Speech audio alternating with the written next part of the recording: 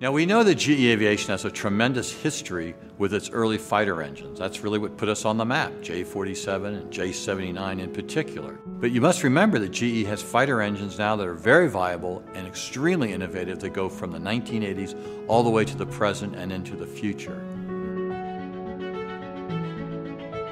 I'll start first with an engine called the F404, an engine designed in Lynn that has a lineage all the way back to the late 1960s, when the Lynn plant and the designers there were working very closely with Northrop on a replacement for the F5.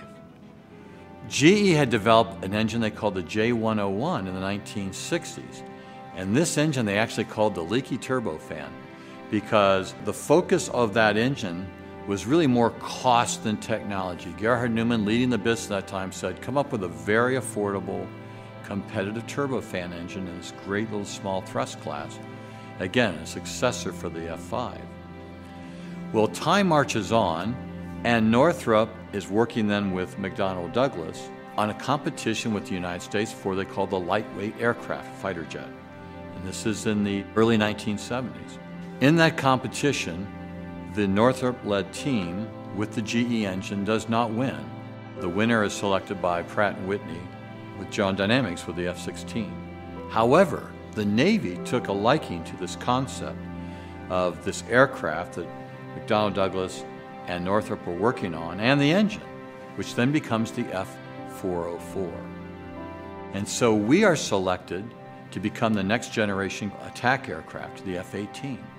And so in 1978, this aircraft then goes into full development and deployment in the late 70s and early 1980s. The F404 is one of the truly ubiquitous fighter jet engines in the world.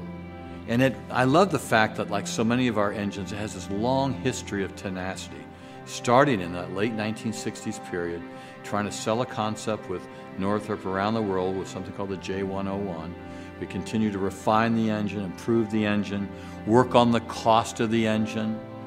Gerhard Neumann's goal was that two F404 engines should cost the same price as one Pratt F100 engine on the F-16. So they work cost, maintainability, stayed with the program for a long period of time, and the F404 becomes a mainstay with the F-18, not just with the U.S. Navy, but all over the world with other operators of that airplane. Then in 1992, this is when McDonnell Douglas then introduces the growth version called the Super Hornet, the F-18E-F. This is a larger F-18, and we designed for that program the F414, which is based on the F404. It has technologies from other fighter programs we have, and also from our commercial world. So the F414 then becomes the ubiquitous engine across the Navy inventory, still very much in production today. So we have been for decades now powering the F-18s through the operations of our Lynn plant, through the F404 and then the F414, two very innovative, very successful, very reliable fighter engines. Perhaps you've heard the expression, the Great Engine War, and there was a Great Engine War. It occurs in the early 1980s when the U.S. Air Force had become dissatisfied with Pratt & Whitney as a sole provider of engines for its F-16, F-15 fleet. And they felt that by introducing a competition to the picture, a competing engine with that, they could reduce costs and get better responsiveness from contractors. And that's exactly what happened. GE began working by taking its F-101 engine for the B-1 bomber and began developing that into a fighter that would later be known as the F-110. The F-110 then would receive contracts from the U.S. Air Force to make it a fully developed engine, and by 1984 competes head-on with the Pratt engine, the F-100, for what they would call the first round of the Great Engine War in 1984 for F-15s and F-16s.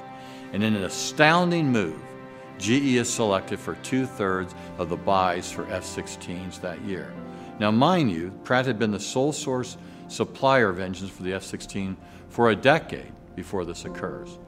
Now, because production of F-15s were going down, the U.S. Air Force opted to stay with Pratt on the F-15, but going forward for the next 10 years, the majority of F-16s, a single-engine aircraft, would be powered by our F-110-100 and then the F-110-129 aircraft, a higher thrust engine.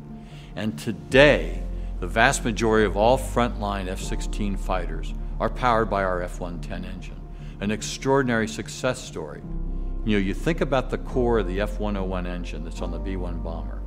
That core was used for the CFM56 to put us in the commercial world in narrow body.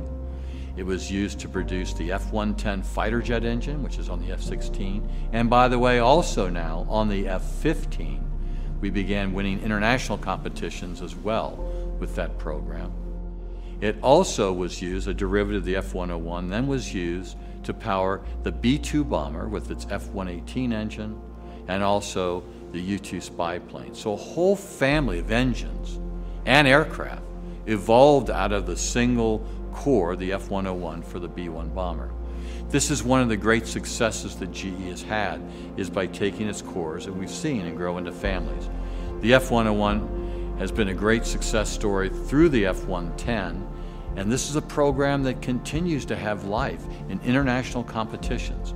We have several right now for F-110 engines, for F-16s, and it's just another example of GE sticking with its knitting, trying to do the best for the customers, trying to create something that's durable and reliable, affordable, really focus on the needs of the customers to present to them something that's a real winner. F-110 is one of the great stories of GE of coming back into an industry, because you think about it, back in 1970, GE was shut out of the competition to power F-16s and F-15s. And now here we are, all these decades later, we power the majority of frontline fighters for F-16s, and now we're also powering F-15s. A tremendous success story for our military team.